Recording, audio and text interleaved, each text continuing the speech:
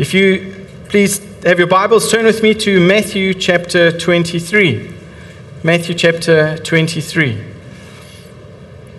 We continue our study in our series Hypocrisy and Grace from Matthew chapter 23. I remember Matthew chapter 5 is Jesus' first public sermon, which is famously known as the Sermon on the Mount. And Matthew 23 is Jesus' last public sermon before he is crucified. So this is the last week of Jesus' life.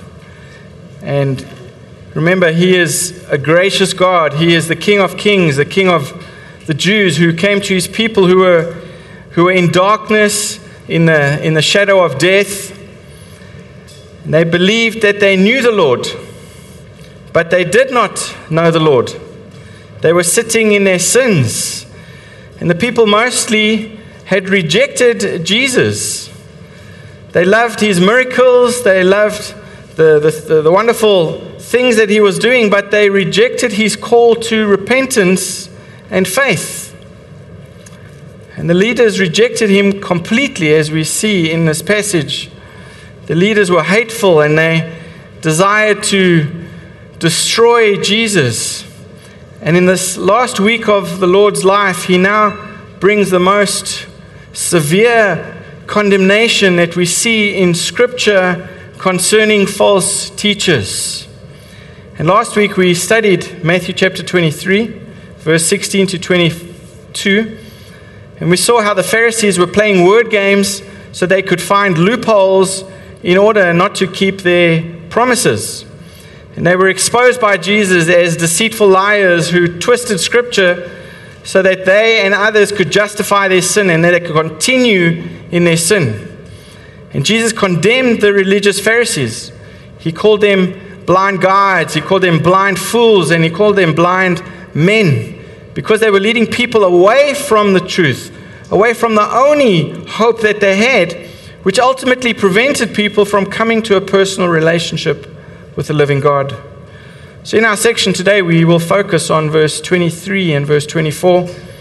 And this is the fifth of the Lord's woes in this sermon, where he is essentially saying, woe to you because you major on the minors. You focus on the non-essentials. And their attention to little things was a pretext for ignoring the most important thing of all, which we are going to study. So look at Matthew 23. I'm going to read from verse 16 for context, but we're going to focus on verse 23 and 24. So from verse 16, if you would follow me in your Bibles. Woe to you, blind guides, who say, if anyone swears by the temple, it is nothing. But if anyone swears by the gold of the temple, he is bound by his oath. You blind fools, for which is greater, the gold or the temple that has made the gold sacred? And you say, if anyone swears by the altar, it is nothing. But if anyone swears by the gift that is on the altar, he is bound by his oath. You blind men, for which is greater, the gift or the altar that makes the gift sacred? So whoever swears by the altar swears by it, and by everything on it. And whoever swears by the temple swears by it, and by him who dwells in it. And whoever swears by heaven swears by the throne of God and by him who sits upon it. Verse 23. Woe to you, scribes and Pharisees, hypocrites! For you tithe mint and dill and cumin and have neglected the weightier matters of the law, justice and mercy and faithfulness. These you ought to have done without neglecting the others. You blind guides, straining out a gnat and swallowing a camel. But if you went to college or university, or you have a child in college or university, you may have understood the title of the sermon this morning, Majoring on the Minors. Well, every student who goes to college eventually must decide on a major. A major is a primary academic subject or focus, and that most of the classes will surround themselves on. And the major has certain requirements and will determine what sort of degree that they will end up receiving at the end of the day. But a college minor is an extra subject of interest, but is not required in order to get your degree. So in our context this morning, I'm using this term to explain how the Pharisees focused all their attention on secondary, unnecessary, non-essentials rather than the main major subject. My first point this morning in verse 23 is Jesus identifying the problem. And he identifies the problem in verse 23. He says, "Woe to you, scribes and Pharisees, hypocrites!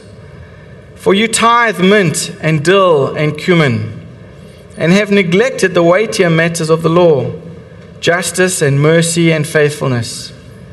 These you ought to have done without neglecting the others." So the Pharisees attached very little concern on that which was most important. And they focused on those things which were least important. They were meticulous. They were very fussy about those things that were debatable, but they were careless about those things that were central, that were obvious, that God wanted them to obey. They paid complete attention to external little details, insignificant details, while they were ignoring God's priority of a godly internal character. And perhaps we could say that they were more concerned about being right than they were about being righteous. Look at verse 23. The Lord condemns these scribes and their Pharisees for their eagerness. He says to pay tithe of mint and dill and cumin, because they neglected the weightier matters of the law. Notice that Jesus does not condemn them for tithing itself. This was a biblical principle. In fact, the Old Testament law even commanded the tithing of their agricultural produce. And they were an agricultural community, so they would have to tithe on their produce, on their harvests. In Leviticus chapter 27, verse 30, it clearly says, "And all the tithe of the land, whether of the seed of the land or of the fruit of the tree, is the Lord's. It is holy to the Lord." In Deuteronomy chapter 14, verse 22, the Lord says, "You shall tithe all the yield of your seed that comes from the field year by year." So there was a tithing principle, and it was essentially a principle of ownership. They were declaring that God was the owner of all these things that they had received. The tither acknowledged that he was a steward, or she was a steward, of what ultimately belongs to God. And the one thing was making the confession that God owned all that they had, that he was simply a steward, and because of that he offered a portion of that back to God, of what God had given to him. It was done as an act of worship. It was done as an act of obedience. Now the problem was the Pharisees were so fussy about this that they tithed even on the common garden variety spices. Mint, dill, there's anise. It's in the KJV is translated as anise. And in cumin, they were all common little spices which people would cultivate in their own little herbal gardens. This wasn't from the field. The Pharisees were so diligent in their tithing that they actually counted the amount of leaves from the mint plant, pulling 1/10 off the plant and giving these leaves as a tithe. And they would do the same for the little spices of dill and cumin. And of course, if you read the Old Testament, we just looked there in Leviticus 27 and in Deuteronomy chapter 14, the law never commanded them to tithe of their spices. This was not part of the law. It wasn't required. But the Pharisees, remember, they were self-righteous. They wanted to be seen as these spiritual giants. And they were so meticulous that they made sure that they performed in front of everybody, and they even gave 10% on these garden variety spices. They thought that they were so thorough about God's law that the law was that they were over and above the law. And they made the law more weightier than it needed to have been, more weightier than God intended it to be. They put these burdens on people that shouldn't have been put upon them. Look at verse 23. Jesus said to them, "You tithe mint and dill and cumin, and have neglected the weightier matters." He says there, "These you ought to have done without neglecting the others." So tithing was, and it is, important to God, but not nearly as important as justice, mercy, and faithfulness. That's what verse 23 says. They have neglected justice, mercy, and faithfulness. So justice calls for righteous relationships, a right relationship with people. It involves the way that you treat people, and we should be doing it in a godly way. Mercy speaks of pity and compassion towards those in need. Faithfulness refers to trusting God and loyalty to Him. So these were three things that the Lord identifies. It says that they had neglected. So rather, they had put more emphasis on tithing on spices. So turn with me to Micah in the Old Testament. Micah chapter 6.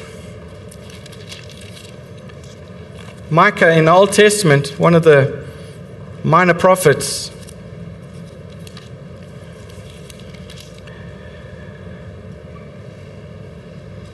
Micah 6, verse 6, it says, "With what shall I come before the Lord, and bow myself before God on high? Shall I come before Him with burnt offerings, with calves a year old? Will the Lord be pleased with thousands of rams, with 10,000s of rivers of oil? Shall I give my firstborn for my transgression, the fruit of my body for the sin of my soul?" Look at verse 8. "He has told you, O man, what is good. And what does the Lord require of you? But to do justice, and to love kindness, and to walk humbly with your God." I couldn't help thinking of this passage when I was studying verse 23. And perhaps Jesus had the words of Micah in mind while he was speaking to the Pharisees. In the context there in Micah, the prophet is insisting that they do justly, that they love mercy, and they walk humbly with the Lord. He says these are more important. He says these are more important than their burnt offerings. They're more important than calves which are a year old. They are more important than the rams. They're more important than the rivers of oil. These are the major things which we need to be majoring on, not the minor things. The Jews in Micah's day had the same problem as the Pharisees. They were committed to the law of God externally on the outside, but they had forsaken the matters of the heart. They were majoring on the minors. They were placing effort on the minutiae, the small little things. And as Jesus points out, this was hypocritical. And they were hypocrites because they should have been focusing on the things which were weightier, the things which were more important, the more important portions of the law which have to do with a genuine relationship with the living God. At this point, I want to take a moment to talk about tithing and how this applies to us. I'm glad we don't have any visitors today because I don't want you to think that I'm preaching on money. But I've been here a year and a half and I've never preached about tithing, but it's here in our passage this morning. But the Lord is dealing with a heart as well that we need to look at. It's not just about giving, it's about what we give. Are we as believers to tithe? Is this a biblical command? Well, there are many people that teach that Christians are to give 10% of their salary. Maybe some of you do that. This is kind of an unspoken rule. Well, let me just say, first of all, in the New Testament, besides the Gospels which speak of this occurrence where Jesus is condemning the Pharisees in Matthew 23 for tithing their spices, there is only one other place in where we see tithing in the New Testament, and that is in Hebrews chapter 7. And that refers to the tithe that Abraham gave to Melchizedek, which was 1/10 of the spoils of war at that time. That is the only other occasion. So twice in the New Testament, tithing is mentioned. But there is no command in the New Testament to tithe at all. In fact, if we use the Old Testament principle of tithing, it would not be 10%, but it would be 23%. If you add up all the tithes that the Israelites had to pay, it wasn't just 10%, it came to 23%. So you might be tempted to say, okay, well, if we're not commanded to tithe, and I'm not to give 10%, then I'm going to give less. I'm going to give less then. Well, that's not what I'm saying. Okay? What I am saying is that 10% was the minimum. 10% was the minimum that the Israelites were supposed to be giving.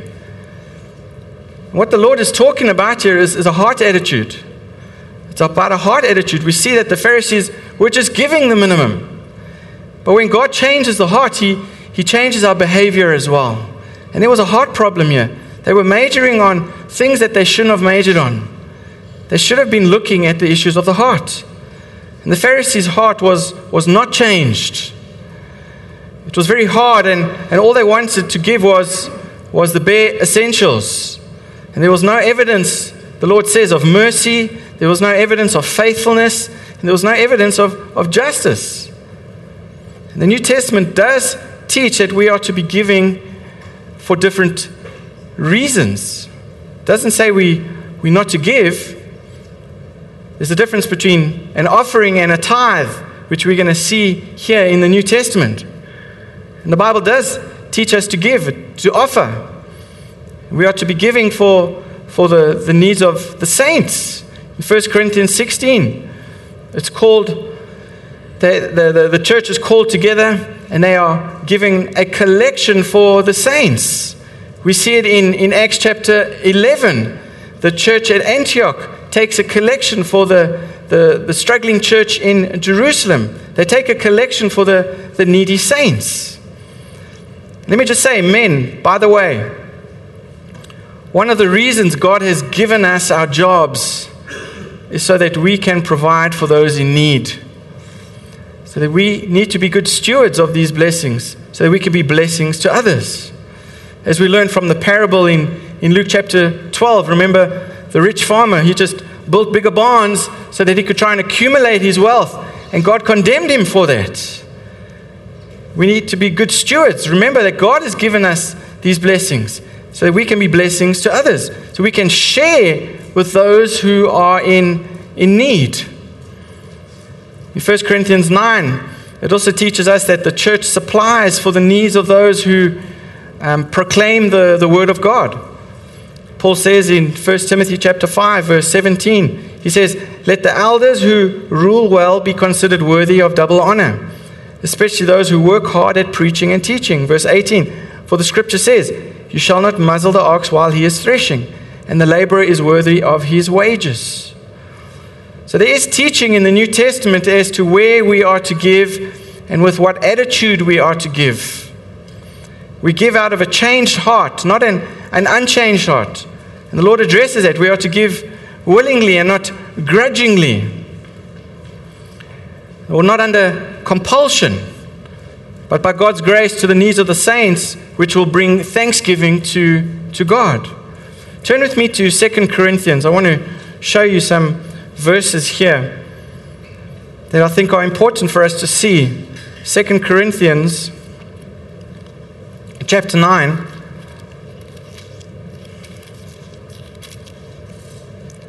in verse 7, it says, "Each one must give as he has decided in his heart, not reluctantly." Not, "Oh, I have to give, so I'm going to give." No, we must give. We're not reluctantly or under compulsion. For God loves a cheerful giver. And God is able to make all grace abound to you. Notice there, it's about grace, folks. Giving is seen as God's grace. Notice that there. It is His grace when you give to the needs of the body. God's grace is manifest there. Look there. He says, "So that having all sufficiency in all things at all times, you may abound in every good work." Look at verse 9. "As it is written, He has distributed freely, He has given to the poor, His righteousness endures forever. He who supplies seed to the sower and bread for food will supply and multiply your seed for sowing and increase the harvest of your righteousness. You will be enriched in every way to be generous in every way, which through us will produce thanksgiving to God." So what that portion of Scripture is saying is we don't give to get. And I know this portion has been misused and manipulated on these tele-evangelist programs, okay? Sow your seed and God will give you the increase. Well, that's not the principle here. The principle is that if you are generous and you are gracious and you are doing it out of a right heart and a right motive, as the Spirit leads you, God will provide. God will provide. But if we sow sparingly, you are going to reap sparingly. If you sow bountifully, you are going to reap bountifully. And this is not for ourselves. This is for the body of Christ, for the believers. So let me just ask a question, this morning, before we continue here this morning. What is your attitude towards giving? Are you a generous giver or are you a stingy giver? Well, if we're stingy, the Scriptures show us here that we mustn't expect God to provide too much for us. He who sows sparingly will reap sparingly. Now, are you generous with the heart of Christ? Remember what God said to Abraham: "I will bless you so that you will be a blessing to others." God doesn't bless us so that we can just build barns and store them for our own benefit. We need to be generous with the heart of Christ, not foolishly throwing our money around, but for the needs of the body of Christ. Are you a generous giver? The Bible says if you are, God will supply that which you need through His grace. God provides bountifully to those who give graciously. Look at the rest of those verses in 2 Corinthians. Let me read from verse 12 there, 2 Corinthians 9. "For the ministry of this service is not only supplying the needs of the saints, but is also overflowing in many thanksgivings to God. By the approval of this service," now look at this, the rest of the verse, "they will glorify God because of your submission that comes from your confession of the gospel of Christ." That's powerful there, folks. If you do not have a heart to give to the needs of the saints, you're not obedient to your profession to the gospel. That's what it's saying. An evidence of someone who has been changed by Christ is having the heart of Christ and the gracious heart to provide for the needs of others. And he's saying, if that has not happened to you, it is proof that you do not know Christ. But here he says it is proof that you do know Him. Look at the rest of the verse there in verse 13. "And the generosity of your contribution for them and for all others." Verse 14. "While they long for you and pray for you because of the surpassing grace of God upon you." Again, the grace of God. Notice it's there again. "Thanks be to God for His inexpressible gift. He says at the very end there, thanks be to God. Thanks for this most gracious gift, which is Christ. And so in the right context, we see the giving in the body of Christ in line with Christ giving himself for us. There's a parallel here that the teachings of Scripture want us to see. And it's an amazing parallel. And Paul is comparing gracious, generous giving to obedience to our confession of the gospel of Jesus Christ. He says you can't have one without the other. If you profess Christ, you will be a gracious, generous person. When you recognize what Christ has done for you, you will want to give things to the body of Christ. You'll want to serve. You know, you don't need to be told these things. As a Christian, when I first became a Christian, I didn't need to be told these things. When God got a hold of my life, I wanted to give. It was part of the Christian process. If you're following Christ and walking with Christ, you shouldn't need to be told these things. This is something that comes because of the Spirit of God that stirs these things within you. God will bring about His heart, which is to provide for the needs of the body of Christ. It's an affirmation of your confession and your obedience. So, let me answer the question more clearly. The question I asked, do we tithe? So technically, no, we don't tithe. I'm not finished, okay? Hold on. The term tithe is not a biblical term for the New Testament church. I know we all use it, and some people may say they tithe, and I'm not saying that's wrong, but we understand what we mean by that. We need to be giving. As New Testament Christians, we don't tithe, we give. We give an offering to the Lord out of a changed heart. And the Pharisees were trying to put on a show. Remember this. They were trying to put on a show for everyone. Yes, they tithed, but they tithed the minimum of 10% of even things that they didn't have to tithe on. They were putting on a show. But look at our passage again in Matthew chapter 23, verse 23, in the middle of verse 23. And you have neglected the weightier matters of the law, justice and mercy and faithfulness. The Lord says you've got everything down to a T when it comes to your tithing, but you have neglected those things which are more important.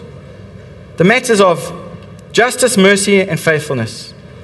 They were majoring on the minors. When you trust Christ, it will be evident. It will be evident. When your heart is changed, it will be shown in your conduct. Belief affects our behavior. And the Pharisees did not trust Christ. They had ignored the most important thing for the most unnecessary things. They should have been just. They should have been merciful. They should have been faithful. But that would have only have happened if they had a right relationship with Christ in the first place. They would have understood the heart of Christ in the first place. They would have understood what Christ requires, but they didn't. They were superficial. They were hypocritical. They focused on the minutiae, the small little grains of spices. Before we are too critical with the Pharisees, let's just take a moment to examine our own hearts. I think we're all tempted to focus on the side things of Christianity, the non-essentials of Christianity. We're tempted not to focus on the real issues, the real weightier issues when it comes to our relationship with Christ. When it comes to our relationship with the living God, we're all tempted to focus on the non-essentials. And he said that the Pharisees neglected or forgotten or put away justice. The term justice really spoke of what was just, what was right. Remember, these Pharisees were thieves. Jesus had called them a den of robbers. They were not just. They were unjust. They were cheating people, the vulnerable widows, remember. They were cheating people under the disguise of religion. They were not just people. The next verse says, they are full of robbery and self-indulgence, which we'll look at next week. But they were not just. They had neglected the weightier provisions. Notice the next part there, they had neglected mercy.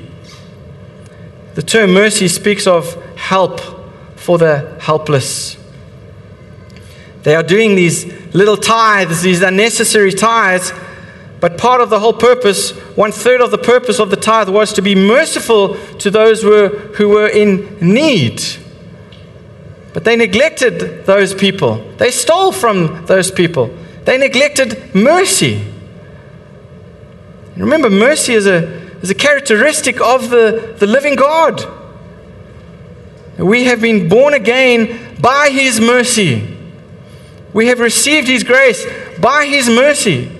We didn't deserve to be saved. We never deserved His grace.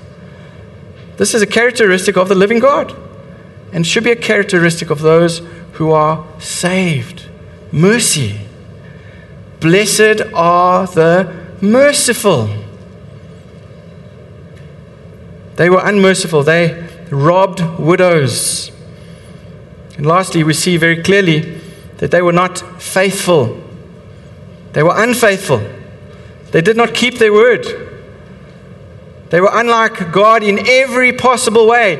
These Christian religious, these religious hypocritical leaders who were supposed to show the character of God did the complete opposite. They were unlike God in every possible way.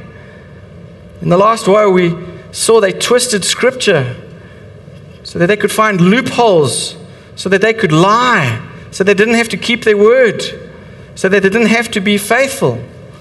I promise you on the temple, I promise you on the gold, I promise you on my mother's grave, or whatever it might be. They would lie. I'm not obligated because I said it that way. Well, they were just twisting their words. They were not faithful. They were wicked. They were liars. They were full of robbery. They were unjust. They devoured those in need of mercy. They did not in any way, shape, or form understand the reality of a true relationship with the living God. They were Pharisees. They were hypocrites. They were quick to tithe on the mint, on the spices, on the dill, on the cumin, but they neglected the provisions of the law. They neglected justice. They neglected mercy. They neglected faithfulness. These are the things they should have done. And they are condemned for this. And if you are abiding in Christ, if you are a true believer this morning, you are going to be just. You are going to be merciful. And you are going to be faithful. These are characteristics of Christ, the one who owns you, the one who has redeemed you. So when we trust in Christ and walk with Him, we exhibit His character to the world around us. If you do not know the living God, you are just like these Pharisees. You are full of self-indulgence. Everything is external. You can have the veneer on the outside. You may be counting the seeds. You may be coming to church. You may even be saying prayers. You may even be putting your money in the offering plate. But on the inside, you are corrupt. On the inside, you are sinful.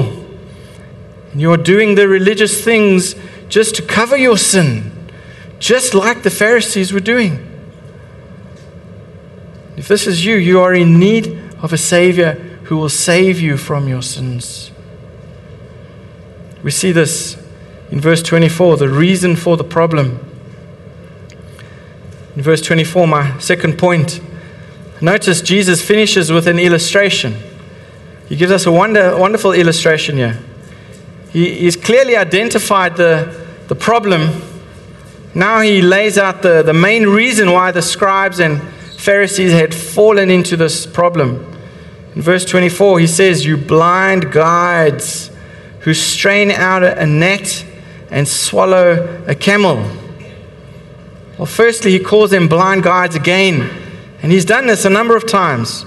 He did it in verse 16. He did it in verse 17. He did it in verse 19. They're spiritually blind. They hardened in their hearts because they are still in their sins.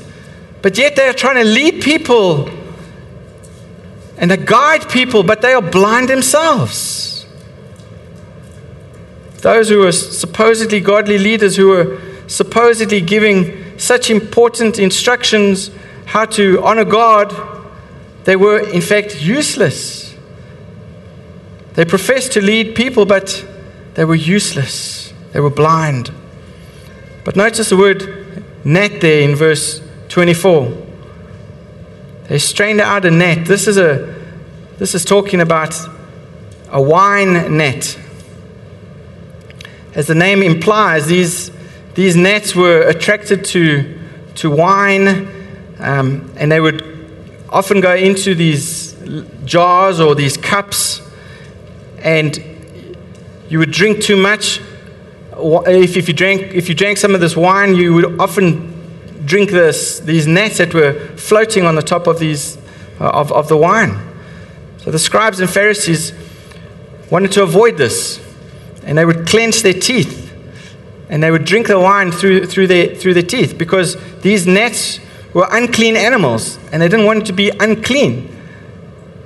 The law prohibited them from being unclean. If they touched a dead animal, remember, then they were not allowed to be, or even a dead corpse, then they weren't allowed to be serving in the temple, and they had to go through a ceremonial cleansing in order to resume their duties. So even these dead little gnats that were in the wine, they would put a gauze over the cup, or they would try and cleanse their teeth and avoid swallowing these small little dead insects.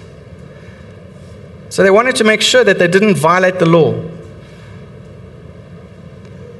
But notice here, they were misguided. And that's what the Lord says, "You're blind." They missed the point completely. All the while, they thought they were keeping the law, but they were breaking the law. And the Lord paints here a wonderful picture for us, a wonderful illustration of the Pharisees straining out these small little bugs while the hoof of a camel is sticking out the corner of their mouths. And they use these two pictures here intentionally. In Leviticus 11, the smallest unclean animal was the gnat, was this little bug. And the largest unclean animal was the camel. So these are both unclean animals. And the Lord is using exaggeration here. He's using this illustration to point out how ridiculous the Pharisees were actually being. They had absolutely no sense of proportion. And this was the main reason for their problem.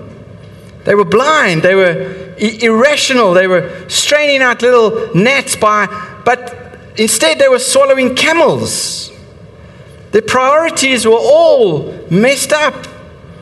You know, they paid their tithe and their mint and their dill of all the garden herbs, but yet they disregarded justice and love and mercy and faithfulness. They completely missed it. And simply put, their problem was that they focused on the smallest, even debatable matters, while they violated some of the most obvious commands from the scriptures. They were majoring on the minors. Look at the relevance. Let's spend some time looking at the relevance of the problem this morning. Again, the Lord hasn't recorded this and put it in His Word just so that we can be critical about the Pharisees. There's a lesson in here for all of us this morning. Because I think there are so many professing Christians who are guilty of being like these Pharisees who major on the minors. It's pretty easy to understand why the Lord pronounced woe over the Pharisees. Because sometimes we have our priorities upside down. We end up doing all the external things for Christ, whatever it may be. We, on the outside, want to look good in front of people, but internally, we're not just, we're not merciful, and we're not faithful. And if that's characteristic of you, there's a problem. Because that means you do not know the living God. You're focusing on ritual. You're focusing on tradition. You focus on the formalities of religion rather than a true relationship with the living God. And that is what this is all about here, folks. Now, I remember preaching in a village in India a few years ago. As the people got ready for the service, they would all take off their shoes and leave it on the outside, and they would come into the hall. But one of the men stood up and he protested just before the service that there was one woman and all the women had to sit on the one side of the church and the men on the other side of the church. The man protested that one of the women sitting on the other side of the church, her head was not covered. And he wanted her head covered because that was their tradition. That had to be done. So she very graciously obliged and covered her head. And as the service went on, as I stood up to preach, I looked over the room at the man who objected earlier on. And here was this legalistic man who was protesting fast asleep. Fast asleep. Just like the Pharisees, that man was focused on the smallest, even debatable matters, while having little regard for the precious Word of God. Legalism is something we all struggle with, folks. Legalism is comfortable to our human nature. In fact, it is our default mode. Now, we easily fall into the trap that if we can tick enough boxes, then we are right with God. We have this legalistic, rules-driven approach to life. Everything is measurable. If we can just measure up, God will accept us. Doesn't that sound similar to some other religions that we are familiar with, folks? If we just say enough prayers, if we just give enough offerings, if we just do enough pilgrimages, if we just do enough chants, the standard of legalism is clearly defined, but unfortunately it is a false and it's ultimately a useless standard. It doesn't matter which standard you measure yourself by, folks. Legalism will fail you. We must beware of these false, measurable standards that we make for ourselves. The Apostle Paul had much to say about legalism. In the book of Galatians, Paul opposed the Judaizers who had added their own laws, traditions and rituals, remember, to the gospel. And they were saying you have to be circumcised to be a Christian. And Paul opposed this. They had the same problem as the Pharisees that Jesus was admonishing here. And Paul had pronounced woe upon the false teachers. He wrote in Galatians chapter 1, verse 7, he says, "But there are some who trouble you and want to distort the gospel of Christ. But even if we or an angel from heaven should preach to you a gospel contrary to the one we preach to you, let him be accursed." Verse 9, "As we have said before, so now I say again, if anyone is preaching to you a gospel contrary to the one you received, let him be accursed. All modern attempts to promote works, to promote religion, to promote moral as a way of achieving salvation fall really under the same condemnation that Paul is giving here in Galatians. But how does this apply to us? Think about all the false religions, folks, that we know of. And you will see there is a lot of focus and a lot of attention on what is insignificant, on what doesn't matter to God, of what is not important.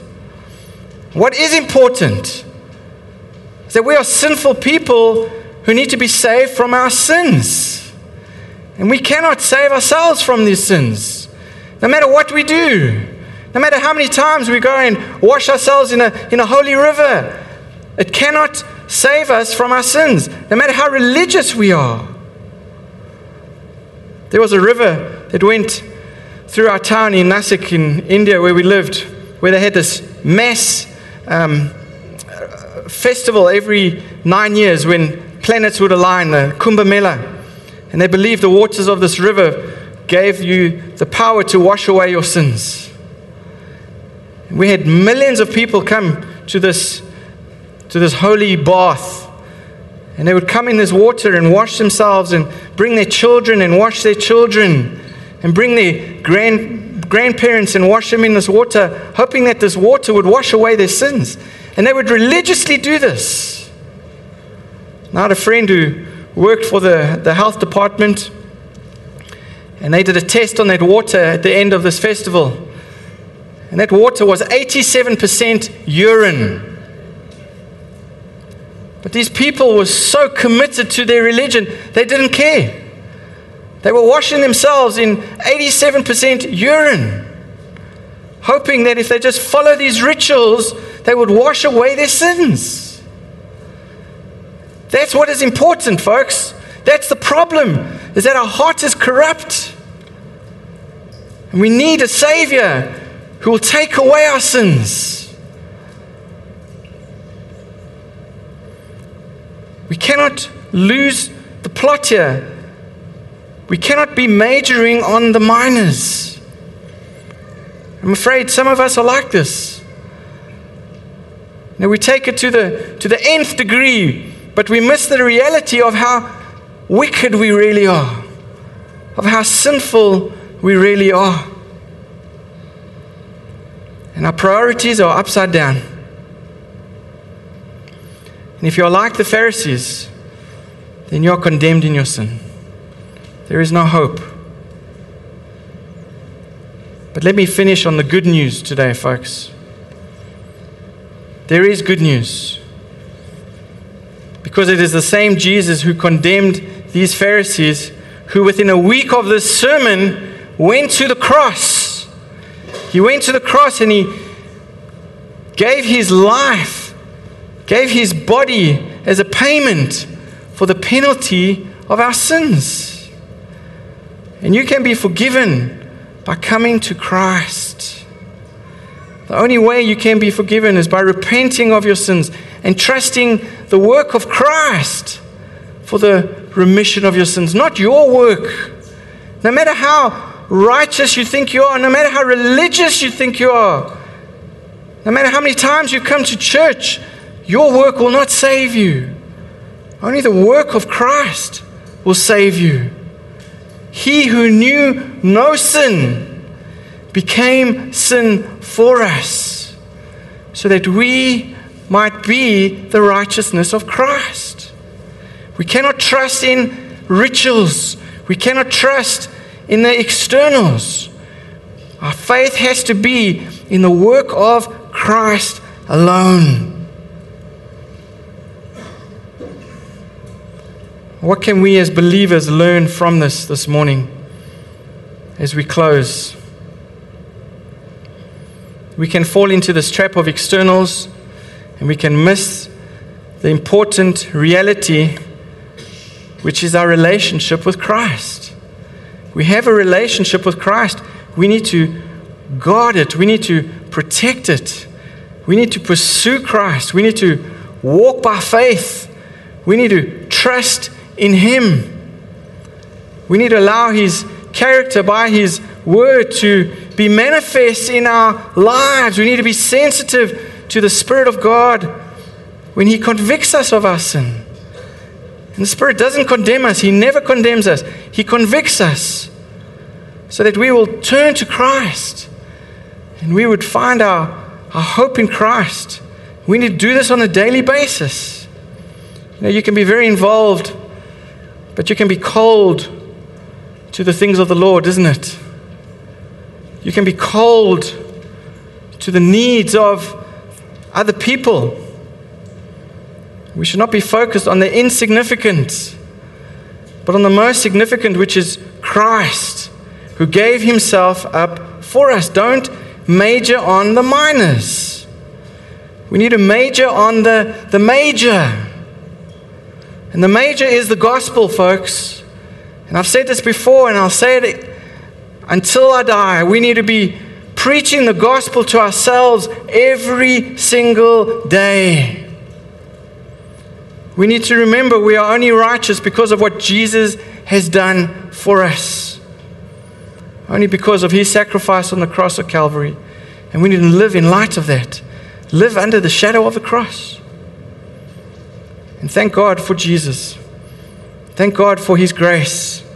Thank God we don't have to live lives that are condemned. We don't have to live as blind guides, as blind fools.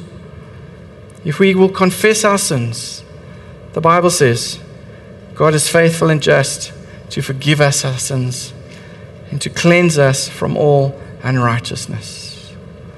So are you forgiven this morning? Do you know, without a shadow of a doubt, if you were to die today, that you could stand before God justified by the blood of Jesus Christ? As we pray this morning, let's examine our hearts. Let's take a moment this morning as we bow our heads to examine our relationship with God this morning. Before we respond in song, let's make sure that we are responding with a heart that is right before God. Father, we want to pray to You this morning, firstly for forgiveness, Lord. Forgive us, Father, where we have justified our sins, where we have found loopholes. Forgive us, Lord, where we have focused on things that are not important, where we have relied on our religion, where we have relied on our rituals, where we have relied on our own agenda rather than on the grace of God, where we have not repented, where we have simply swept our sins under the carpet, ignoring them. Lord, this is the problem of the Pharisees. Lord, we pray that You would keep us from becoming like the Pharisees. And we're all prone to this. There is a drop of Pharisees in all of us, Lord.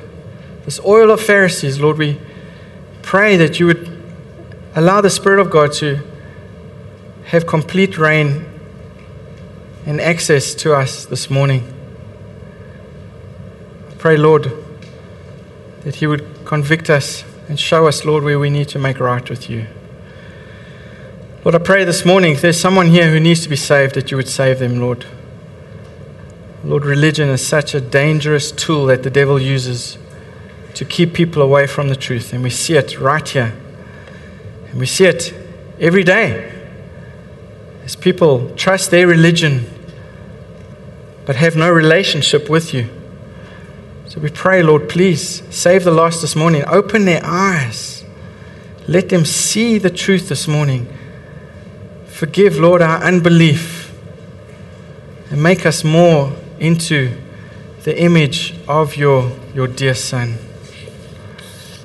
So, Lord, we pray that You would receive the glory from our response now. And Lord, that You would use us this week to reflect the beauty of Christ to the world around us, Lord, that we would live lives of integrity, that we would shine the gospel light, that we would be faithful, that we would be merciful, and that we would be just, reflecting you in every possible way. We ask this prayer in Jesus' name. Amen.